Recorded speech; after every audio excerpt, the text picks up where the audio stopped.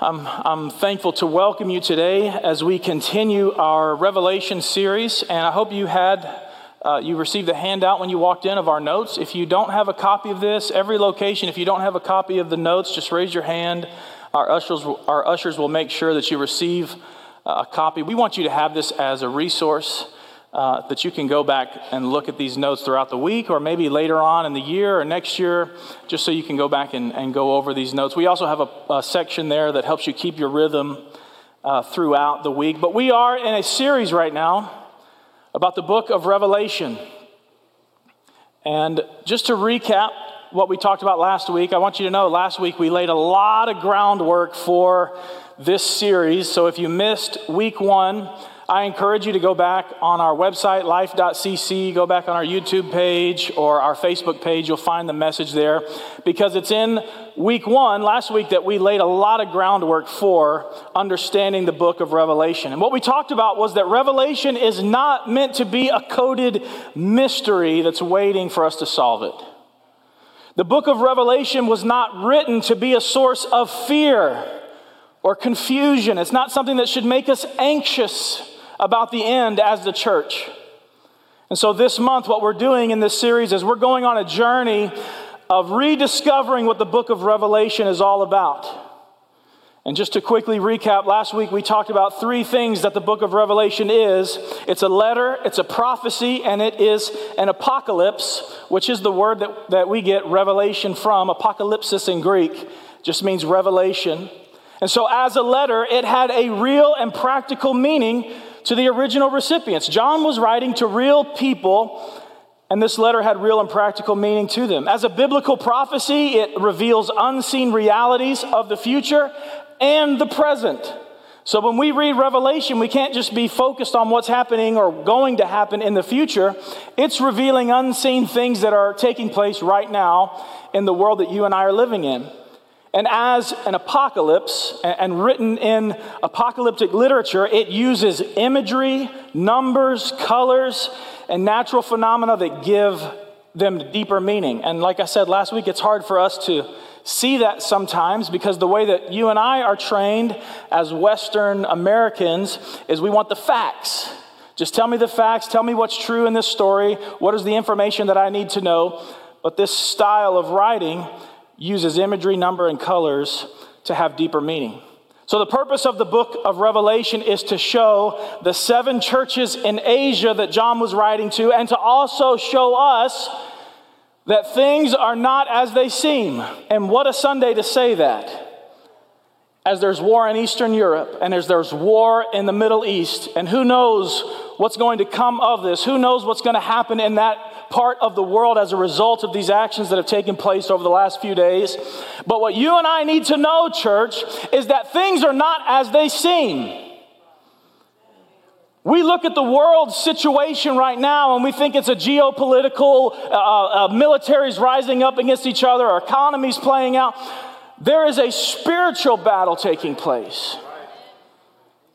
The Bible tells us that different governments and empires, they're influenced by Satan.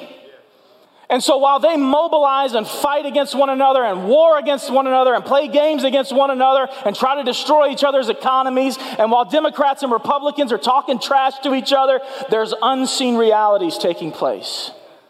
There's spiritual warfare that we're involved in. And if we don't understand that, church, if you and I do not understand that as believers, we're going to start picking the wrong enemy. We're going to start looking at other people saying, well, that's my enemy right there because they have this ideology that I'm opposed to. Well, that's my enemy right there because they don't vote like I do. Well, that's my enemy right there because they're from this country that we're going to war with. The book of Revelation is telling us, no, there's something else going on that you can't see. Last week, we talked a lot about that last week. The horsemen are riding, the 4 horsemen of the apocalypse. It's not something that's going to happen one day, but there's war and plague and famine and false religion today.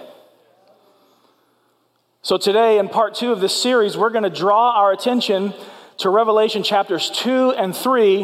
And it's in these chapters 2 and 3, that we find what are known as the 7 letters to the 7 churches in Revelation. So today's message, that's what that is, the letters to the church.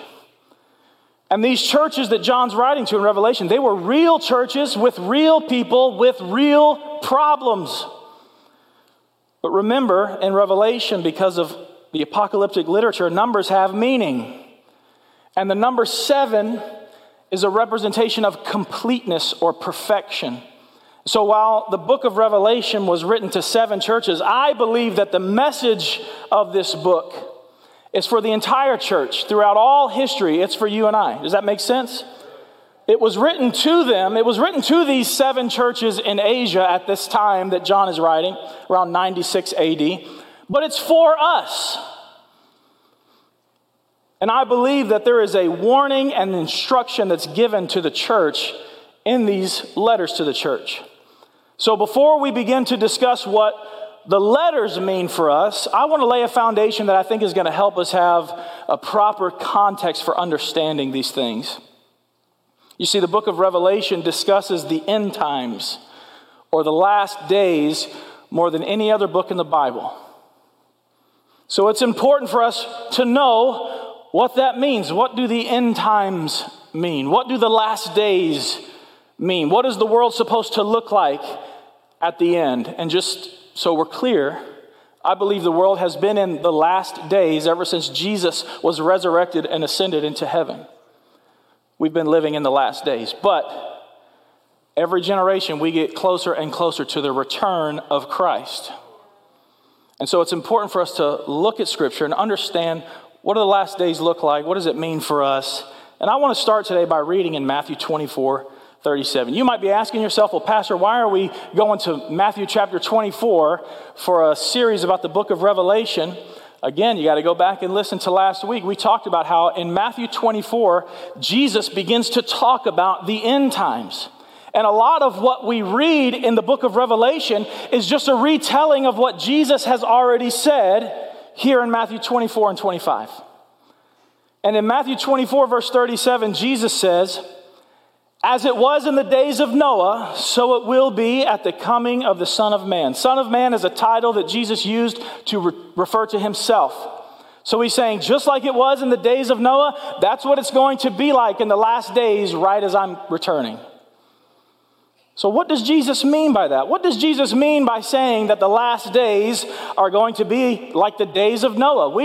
Most of us know the story of Noah. If you don't, he's the man that built the big boat to save his family from the flood that God was sending to punish the wickedness on earth. And here Jesus is saying, well, the end times, the last days, the days right before I return, they're going to be like those days. What does he mean? I think there are 3 things we need to know about the meaning here that Jesus is trying to tell us. The first is this, that in the days of Noah, the end came suddenly and the world was unaware. The end happened suddenly and people were unaware. They weren't ready. If you read that passage there in Matthew 24, Jesus says, in the days of Noah, people were eating, they were drinking, they were getting married, they were going about their daily business without any awareness of the impending judgment. And just as the flood came suddenly and unexpectedly, it changed everything in a moment. Jesus is saying that's what it's going to be like when I return. It's going to happen suddenly. The world is going to be unaware, and it will happen so quickly, there won't be time to repent. Everything will be changed in a moment. The second thing is this. In the last days, that there will be an increase in wickedness and evil.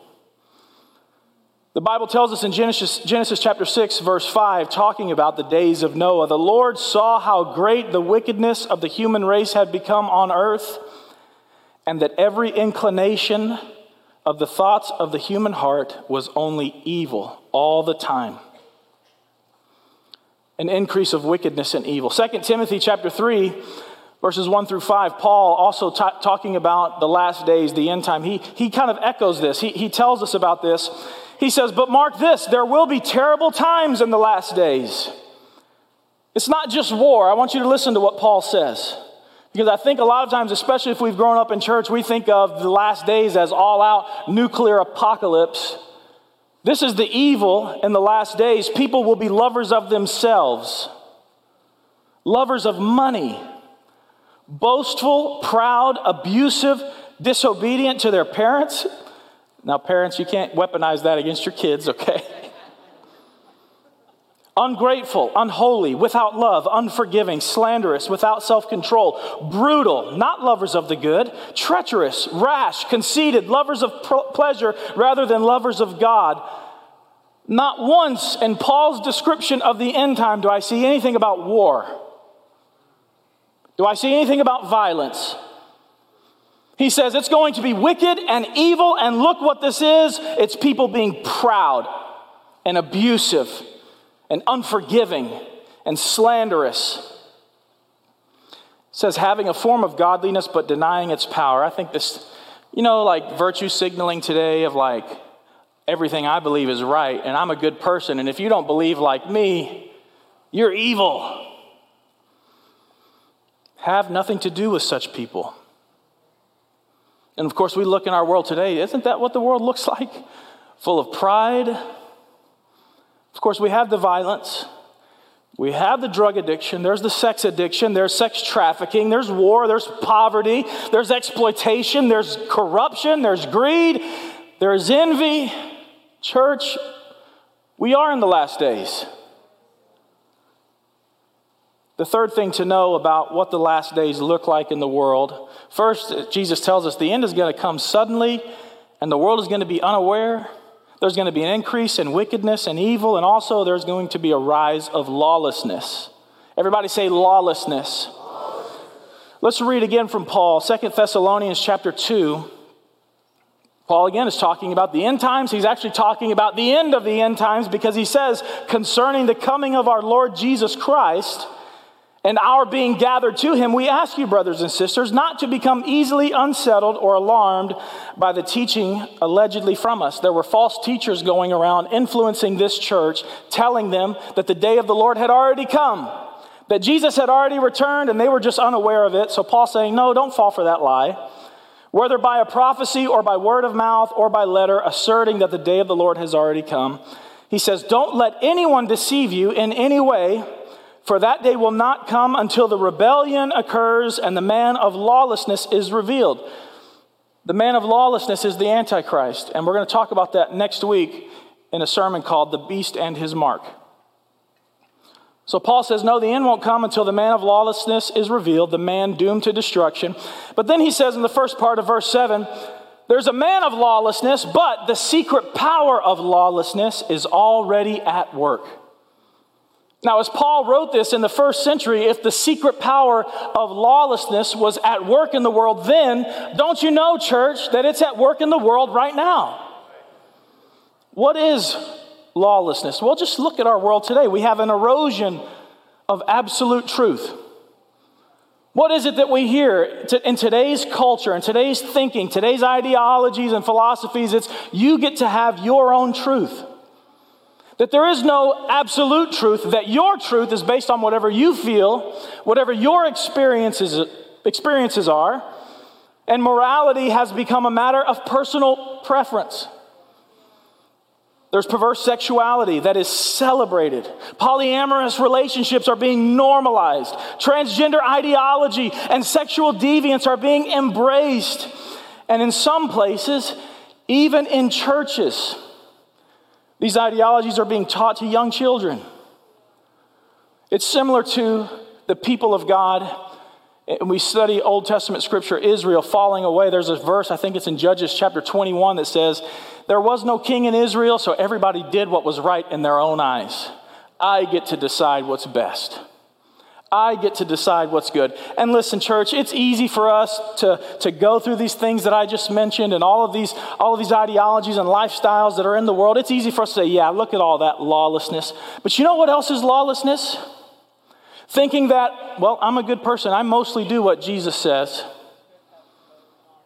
I live a pretty good life. I've been living the American dream, and my life is pretty good, and my home is pretty stable, and I provide, and I do the things that Jesus wants me. I follow the 10 Commandments. But you're not being molded, transformed by the Holy Spirit. You're not involved in doing the work of Christ in the world. Isn't that the same as saying, well, I know how to do this better than what Jesus says? Does that make sense? So listen, that's the condition of the world in the last days. That's what the Bible tells us is the condition of the world. There's an increase in wickedness and evil. There's an increase in lawlessness. And Jesus said, listen, the end is going to come suddenly, and the world is not going to expect it. So if that is the condition of the world, what about the condition of the church? The Bible talks about what the condition of the world will be, but does it talk about what the condition of the church will be in the last days? I believe it does. Jesus is continuing to talk about the end times, going from Matthew chapter 24 now into Matthew chapter 25. Jesus is still talking about the last days before he returns. And he tells a parable. This is the parable Jesus tells to describe what the church is going to be like in the last days. He says, at the time the kingdom of heaven will be like 10 virgins who took their lamps and went out to meet the bridegroom. Now, just so you know, very often in Scripture, the church is referred to as the bride of Christ. And here in this parable, Jesus tells us there are these 10 bridesmaids that are waiting for the coming of the bridegroom. 5 of them were foolish and 5 were wise. The foolish ones took their lamps but did not take any oil with them. The wise ones, however, took oil in jars along with their lamps. The bridegroom was a long time in coming, and they all became drowsy and fell asleep. At midnight, the cry rang out, "Here's the bridegroom!" It happened suddenly. "Come out to meet him." Then all the virgins woke up and trimmed their lamps. The foolish ones said to the wise, "Give us some of your oil, because our lamps are going out." "No," they replied. "There may not be enough for both us and you. Instead, go to those who sell oil and buy some for yourselves." But while they were on their way to buy the oil, the bridegroom arrived.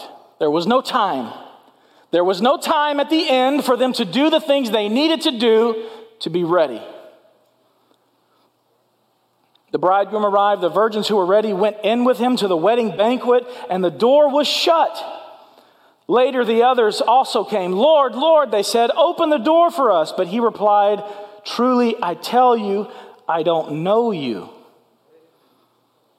And then the warning, the instruction from Jesus, "Therefore keep watch, because you do not know the day or the hour." So what does the church look like in the last days? Well, to put it simply, there will be believers in churches who are ready for the return of Christ, and there will be some who are not. Some churches will be expecting the return of the Lord, working diligently in their purpose, sincerely worshiping, teaching, and obeying and serving, and others will have fallen asleep or fallen away and embraced the ways of the world. Others will have a false sense of security. For whatever reason, maybe it's just complacency or apathy. They've just become comfortable with life.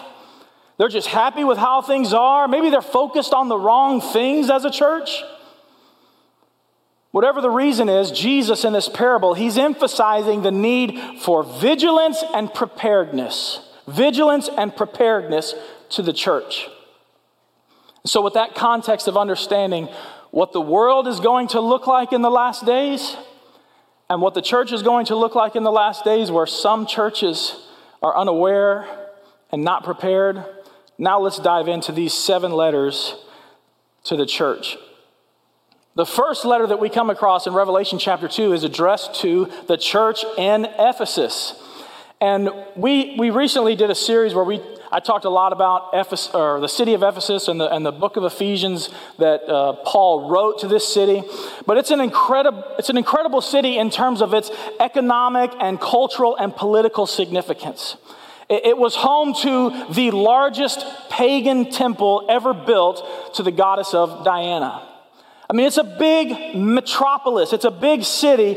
And at the beginning of this letter in Revelation, Jesus is the one speaking to these churches. John is narrating the words of Jesus to these churches. And Jesus commends this church in Ephesus. He commends this church for standing strong in the face of the culture, in the face of a pagan culture, in the face of a culture that worships the emperor of Rome as Lord.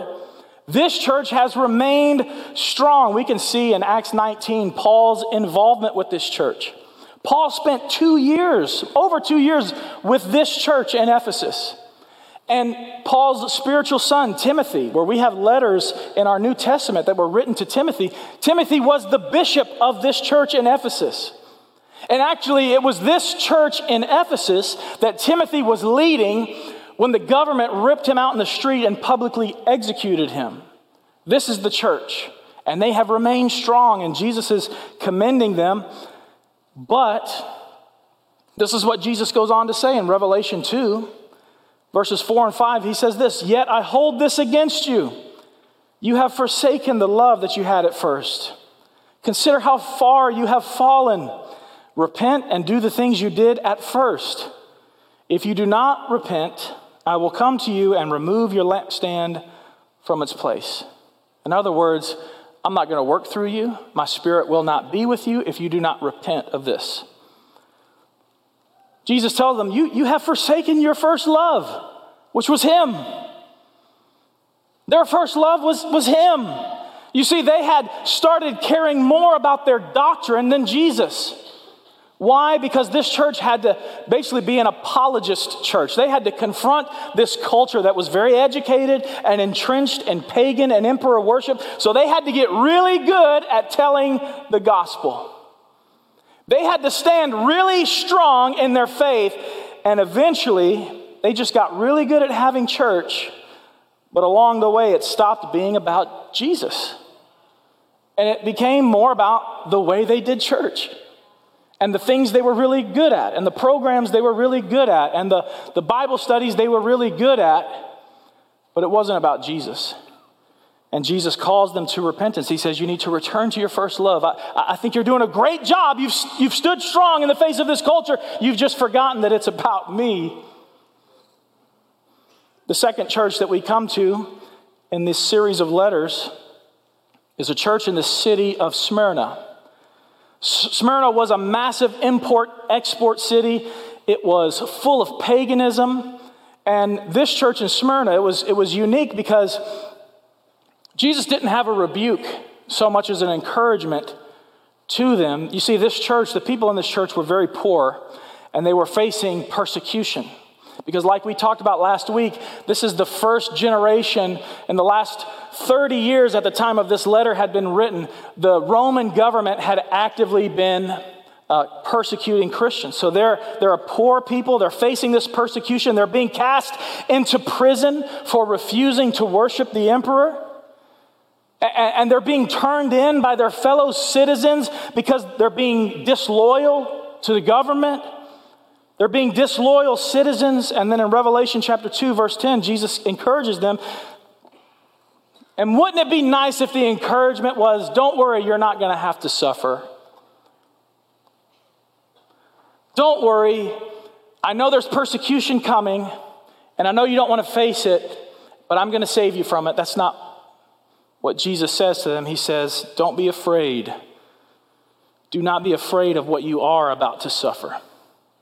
I tell you, the devil will put some of you in prison to test you, and you will suffer persecution for 10 days. Now, I don't know if this is a literal 10 days or if this is symbolic for something, but Jesus goes on, he says, be faithful even to the point of death, and I will give you the crown of life. Oh, it's human nature to fear suffering. It's human nature. We would rather not suffer, right? We don't want to go through painful situations. We don't want to go through things that are difficult. I'll never forget when I enlisted in the Marine Corps and I got shipped to MCRD San Diego. It was the first time where I had encountered a drill instructor. And before I had a drill instructor get in my face, I was able to watch several people or several other recruits be swarmed by these drill instructors and have their hats ripped off and thrown down, and 4 different guys spitting and screaming in their face. And as I watched that happening, I was like, oh God, I do not want that to happen to me. Is there a way that I can just coast by here where nobody's going to know my name? But no, that's not what happened. We don't want to endure things like that. And that was a minor thing, being yelled at. But what about physical suffering? What about real persecution? What about the things they were about to suffer that Jesus is talking about? Is the government coming and ripping them out of their homes? throwing their fathers and mothers in prison, blocking them out of the economic system. You can't work, you can't earn money, you're an outcast. Jesus said, don't be afraid of that. They're being tested. What Jesus said, you will be tested and purified in your suffering. And on the other side of your suffering, there's a reward. Jesus calls it the crown of life. It is eternally being with him. The reward is being with him for all of eternity. So the instruction to the church in Smyrna was to remain faithful to the end. Remain faithful. Aren't you thankful, church? Aren't you thankful that today we're not facing that kind of persecution? I understand there's things that might be happening that infringe our individual liberties. I understand that. I understand that right now we're living in a postmodern culture, a post-Christian culture where being Christian and following the ways of the Bible can be ridiculed and criticized. I understand that. I'm certainly not trying to downplay that, but in light of what suffering Jesus is talking about, in light of what's happening right now, or who knows what's going to happen to the Christians in Jerusalem. Even this weekend, there are Christians in Syria and Iran and Afghanistan that are meeting secretly that if they're found out, they will be hung in the street. They will have their head cut off. That's happening in the world today. And aren't you thankful we don't have to endure that? Got really quiet here in Houston. I understand. You know what I think, though? I wrestle with this. Is my faith strong enough where I could remain faithful? Am I doing what I need to do right now as I raise my 3 children, that if this were to happen in their generation, have I given them a faith that will remain faithful? What about my grandchildren? If this were to happen in my grandchildren's day, have I done the things I need to do that they will have a faith that is strong and will remain faithful? It's easy for us to get comfortable and complacent and become more concerned about the lights and the sound in the room than connecting with the eternal God.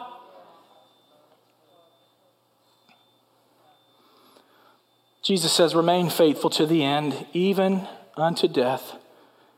Let's just take a moment, Lord. You see all of our brothers and sisters right now in the world and every part of the world who are gathering in secret in places where your name is persecuted, in places where it is dangerous for them to gather, yet they are still making the effort to join together, to tell testimony, to read scripture, to hear your word, to sing your praises.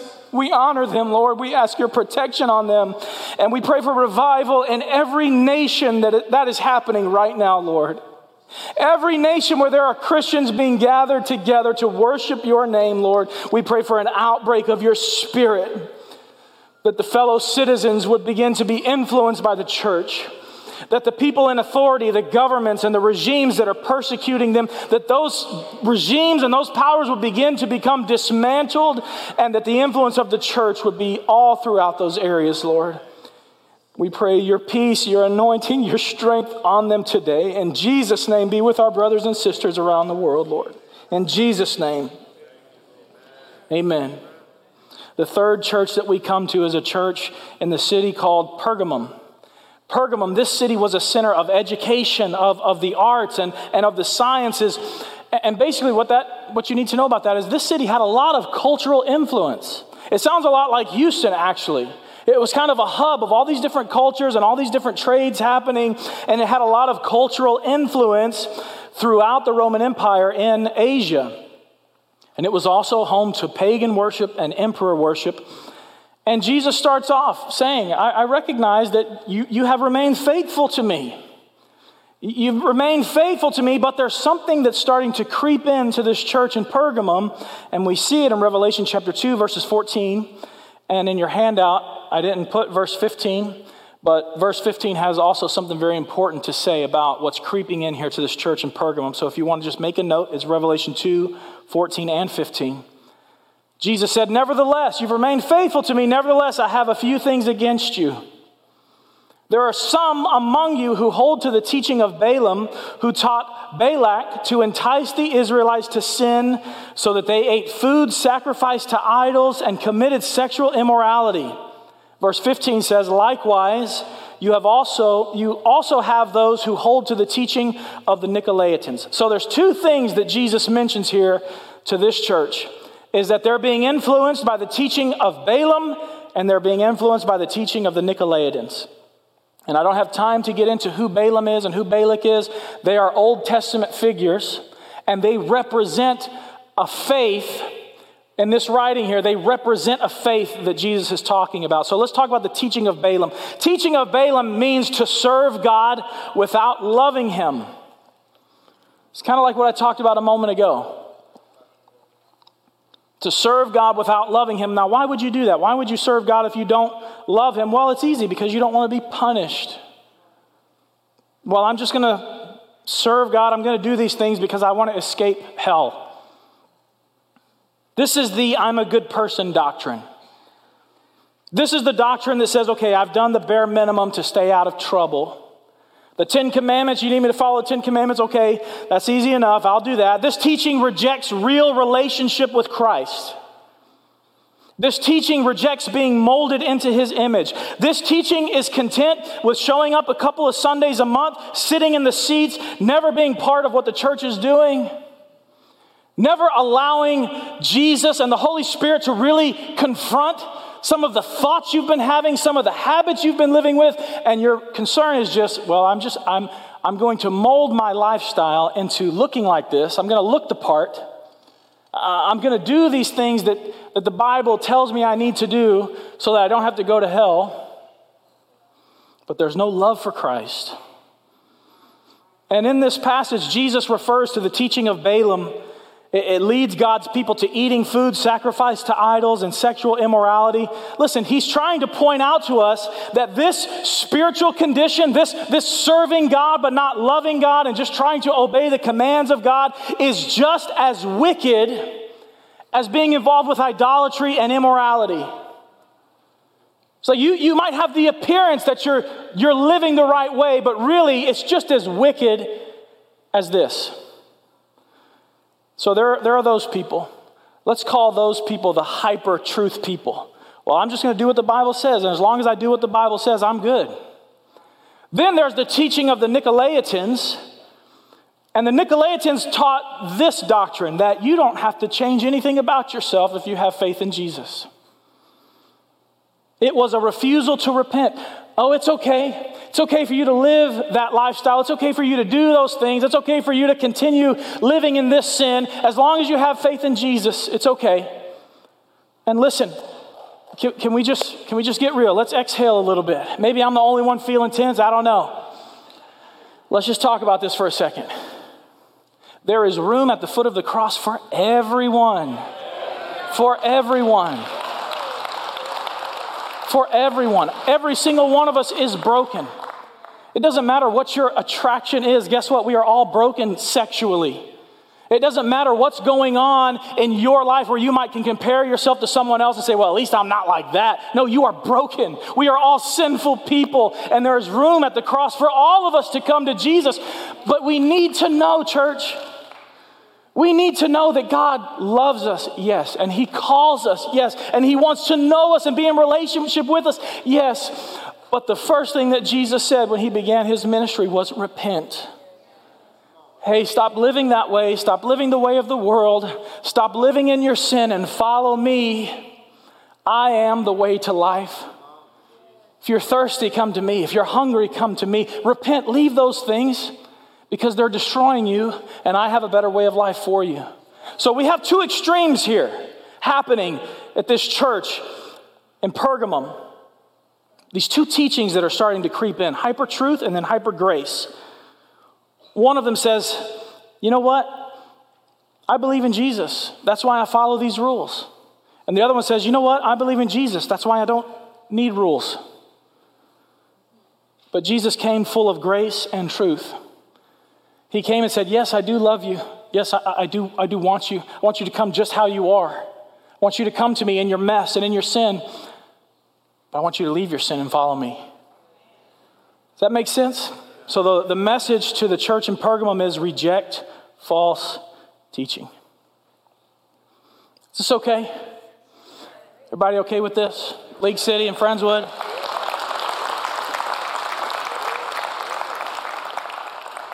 I know these can be heavy subjects, all right? Let's go on to the fourth church we see in Revelation chapter 2. It's a church in the city of Thyatira. And at the beginning of the letter to this church in Thyatira, Jesus recognizes their works. He even says, I've seen your good works, your works of love and service and faith and patience, but something is happening in this church in Thyatira. And after studying it seems that there was a spiritual leader that was either in the church, so in the authority of the local church there, had influence in the church, or it was just a spiritual leader that was in the city that became very popular and began to have influence into the people of the church. And Jesus says in Revelation 2:20, nevertheless, yeah, you have your good works of love and service and all that, but nevertheless, I have this against you.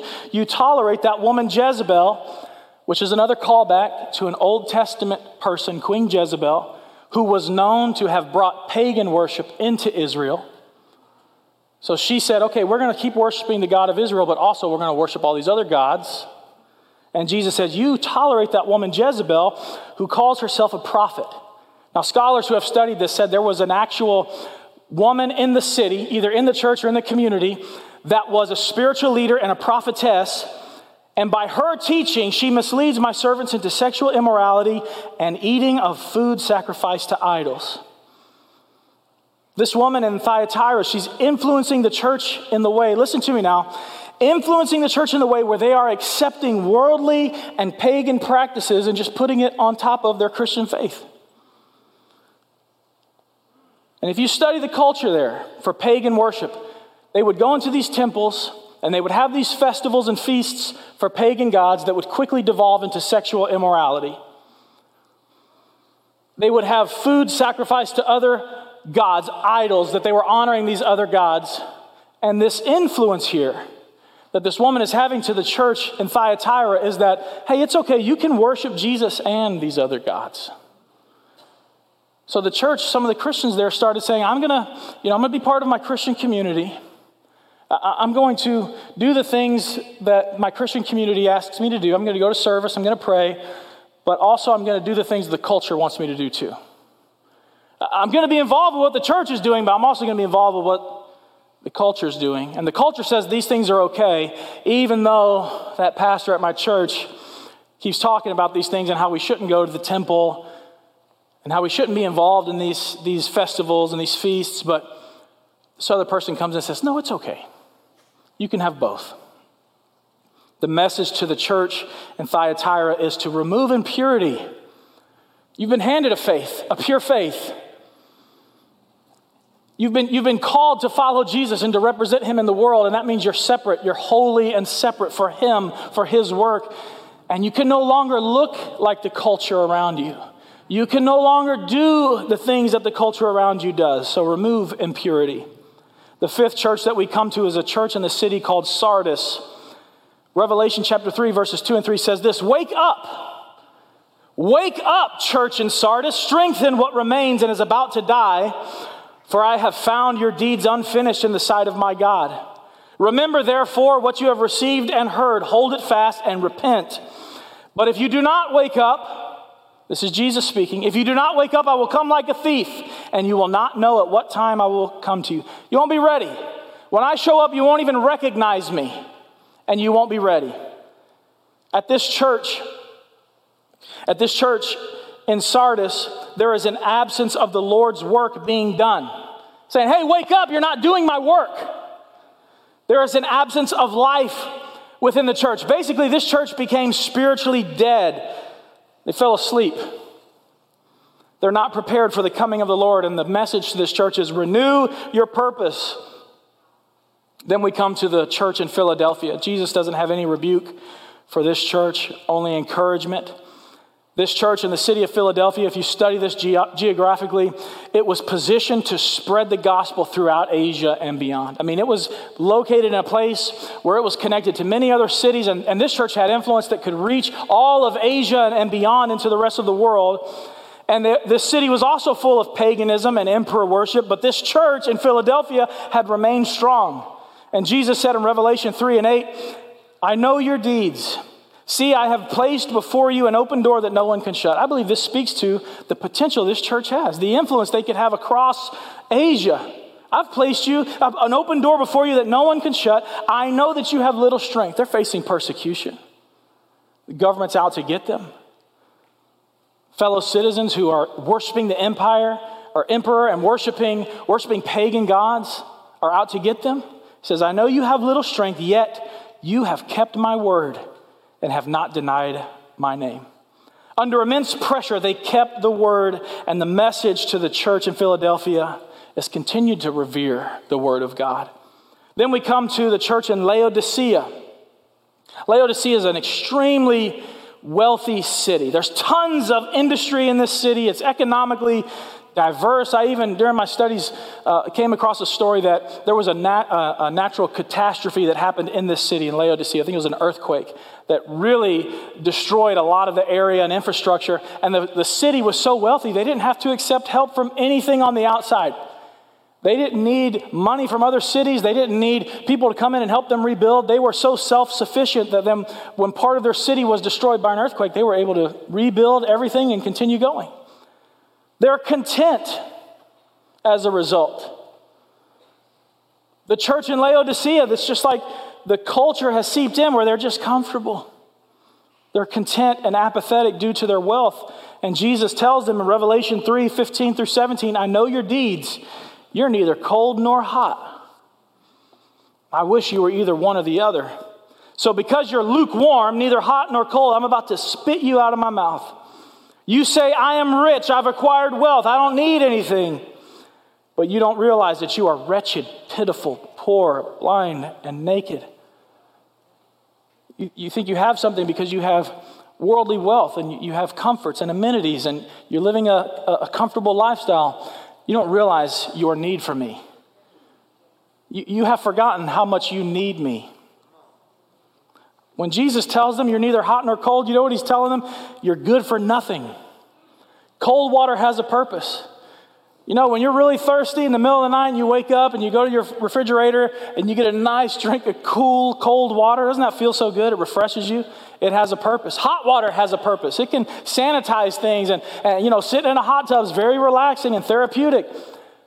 There's purpose that is served by cold and hot, but Jesus said, you're good for nothing. You're prideful and complacent. You have forgotten your need for me and you're not doing anything that's useful for me. So Jesus said, repent of lukewarmness. All of those letters we just went through, those were real letters to real churches with real people with real problems. So what is it that you and I today can learn from these letters? How can the church be ready for the last days? Life Church, how can we be ready for the last days? Friendswood, League City, everybody joining online that's part of this church family. What can you and I do to be ready for the last days? The first thing is this: have passion for Christ.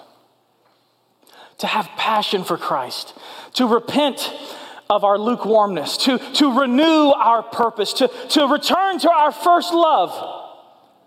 Those were the things that Jesus was speaking to those churches in Asia.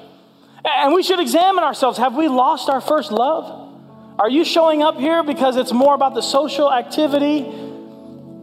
Or it's because you want to look the part? Or are you gathering because you love Jesus?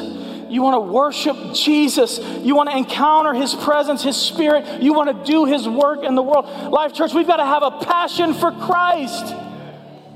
In the last days, he's looking for churches that will do his work in the world. Because we could look around and we could see people that we think are crazy and lost and hopeless and wicked and evil. And Jesus is wanting us to see people that are lost and need him. We could become very comfortable and just having good church. We could become more obsessed with our programs, and we could become more obsessed with the quality of our services. And Jesus says, you're good for nothing. I wish you were either hot or cold. I wish you were doing something that was useful for my kingdom. that comes by having a passion for Christ. It doesn't come because you know the Bible better than anybody. It doesn't come because you live a more righteous lifestyle than anybody else. It happens when you have a passion for Jesus, our King, who died for us. I don't know about you, but Jesus saved me from a pretty rough, wicked, hopeless situation. He reached in and he didn't have any prejudice. He didn't look at my faults and my failures. He looked at me as his child and said, I'm going to save you and redeem you. I'm so thankful for what Jesus has done in my life, the transformation that he's brought. I don't serve him out of fear or obligation or because that's just what my family does. I serve him because I love you. I love Jesus. I love you, Jesus. I love you, Jesus. The reason I get up here and speak to you is because I love Jesus.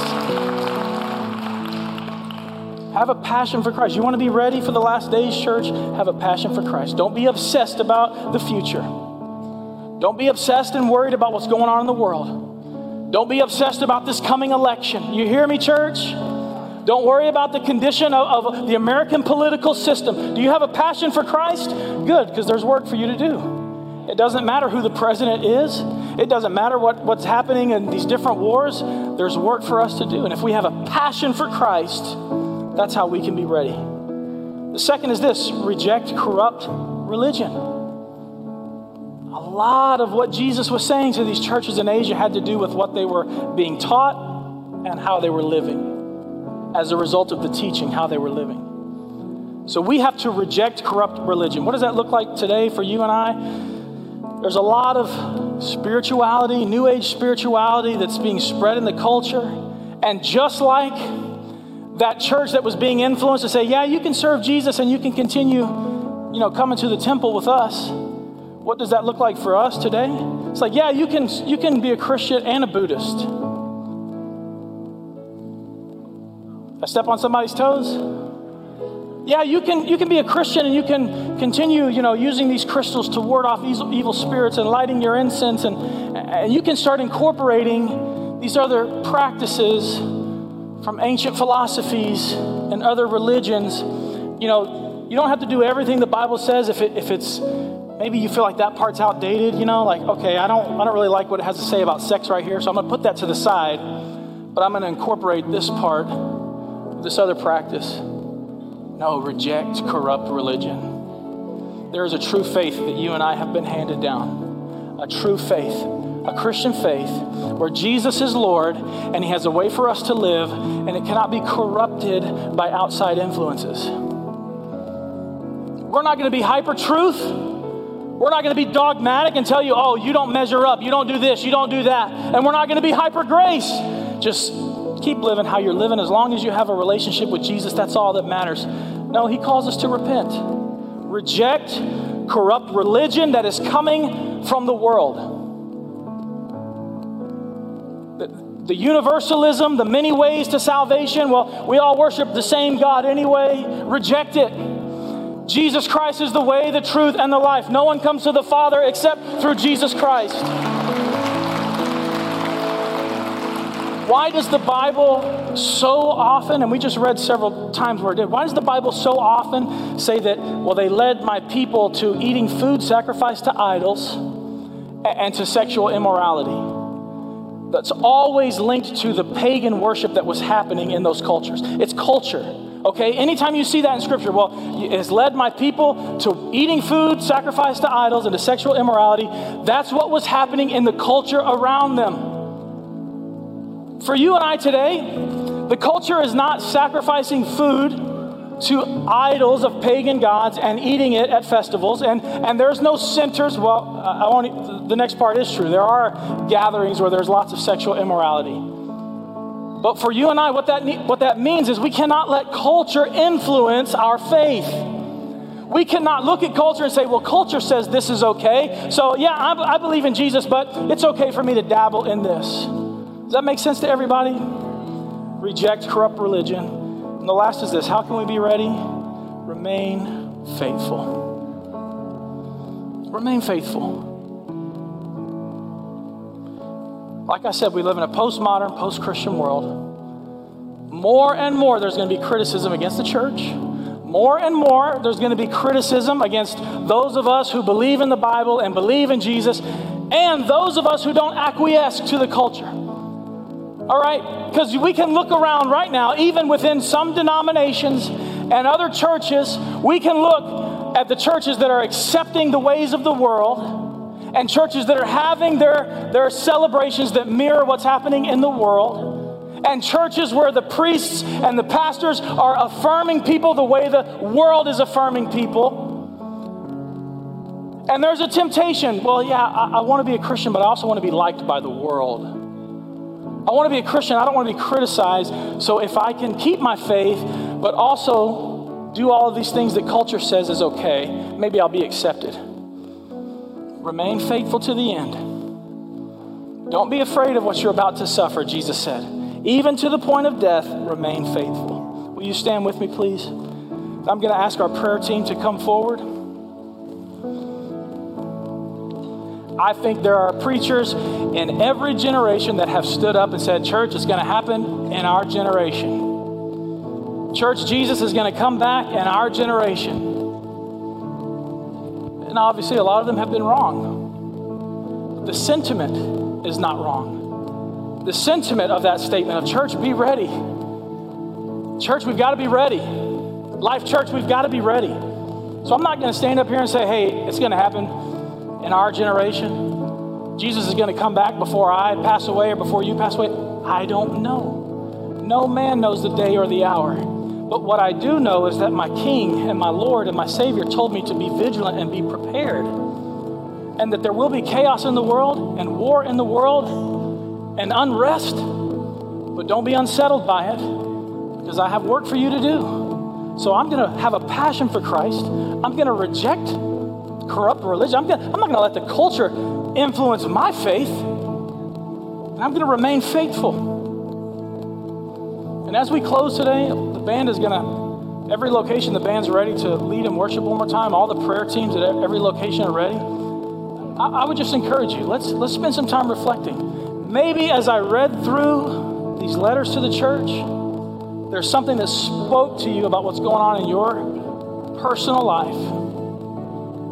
Maybe there's something you started realizing, well, you know what? I have been trying to live in both worlds. You know what? I have been trying to live just accepting the grace of God and kept having my fun. And maybe there's something as we were going through this message today that you were like, okay, Holy Spirit, I feel that conviction. I can feel that. And it's not meant to be shameful or condemning. It's not meant to scare you.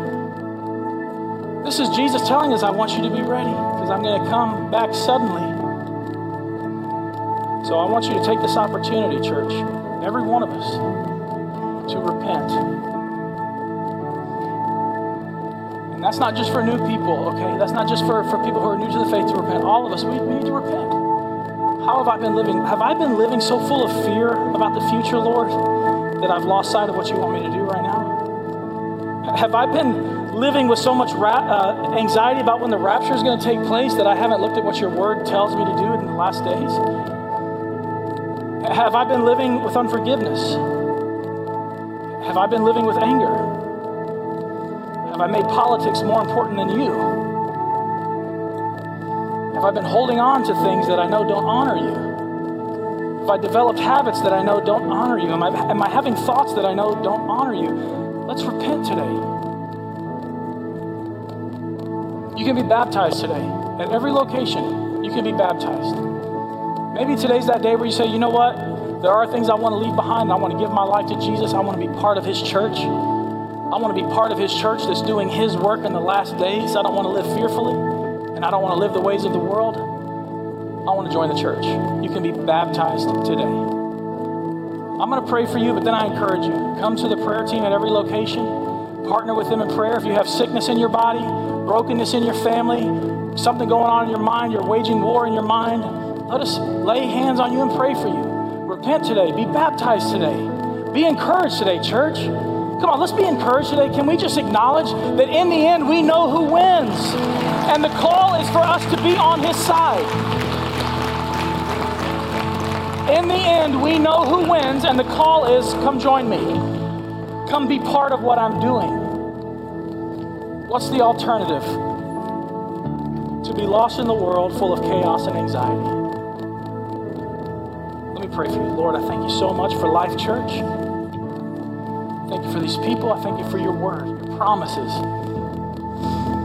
your goodness, your mercy. Your goodness and mercy. Lord, even as you were speaking to these churches who had some serious issues, you told them, repent. That means you were giving them a chance. You weren't quick to deal out judgment or punishment. You're saying, come on, you're doing these things that I don't want you to do, but just come on, you can follow me. You're so patient with us. You're so kind and loving, and we thank you, Lord. You're also righteous. You're also holy. You're in control. You hold all power. Every anxiety that we have today, we surrender it to you. Every anxiety that we have about our families, about our personal life, about our finances, about the state of the world, we hand you those anxieties and say, we know you are in control. We know you're in control. And while it looks like the world's falling apart, we have faith in you, and we want to be part of what you're doing in the world. I pray for every person that walked in this place who's carrying some baggage, who's carrying some pain, who's carrying church hurt, who right now is going through divorce, who right now is battling addiction, who right now is at their lowest point, feeling like they've hit rock bottom. God, I pray that your Holy Spirit would, in this moment, fill them, flood them, surround them, and instead of fear, anxiety, and shame, that they would feel peace and love and joy and hope that can only come from you, Lord.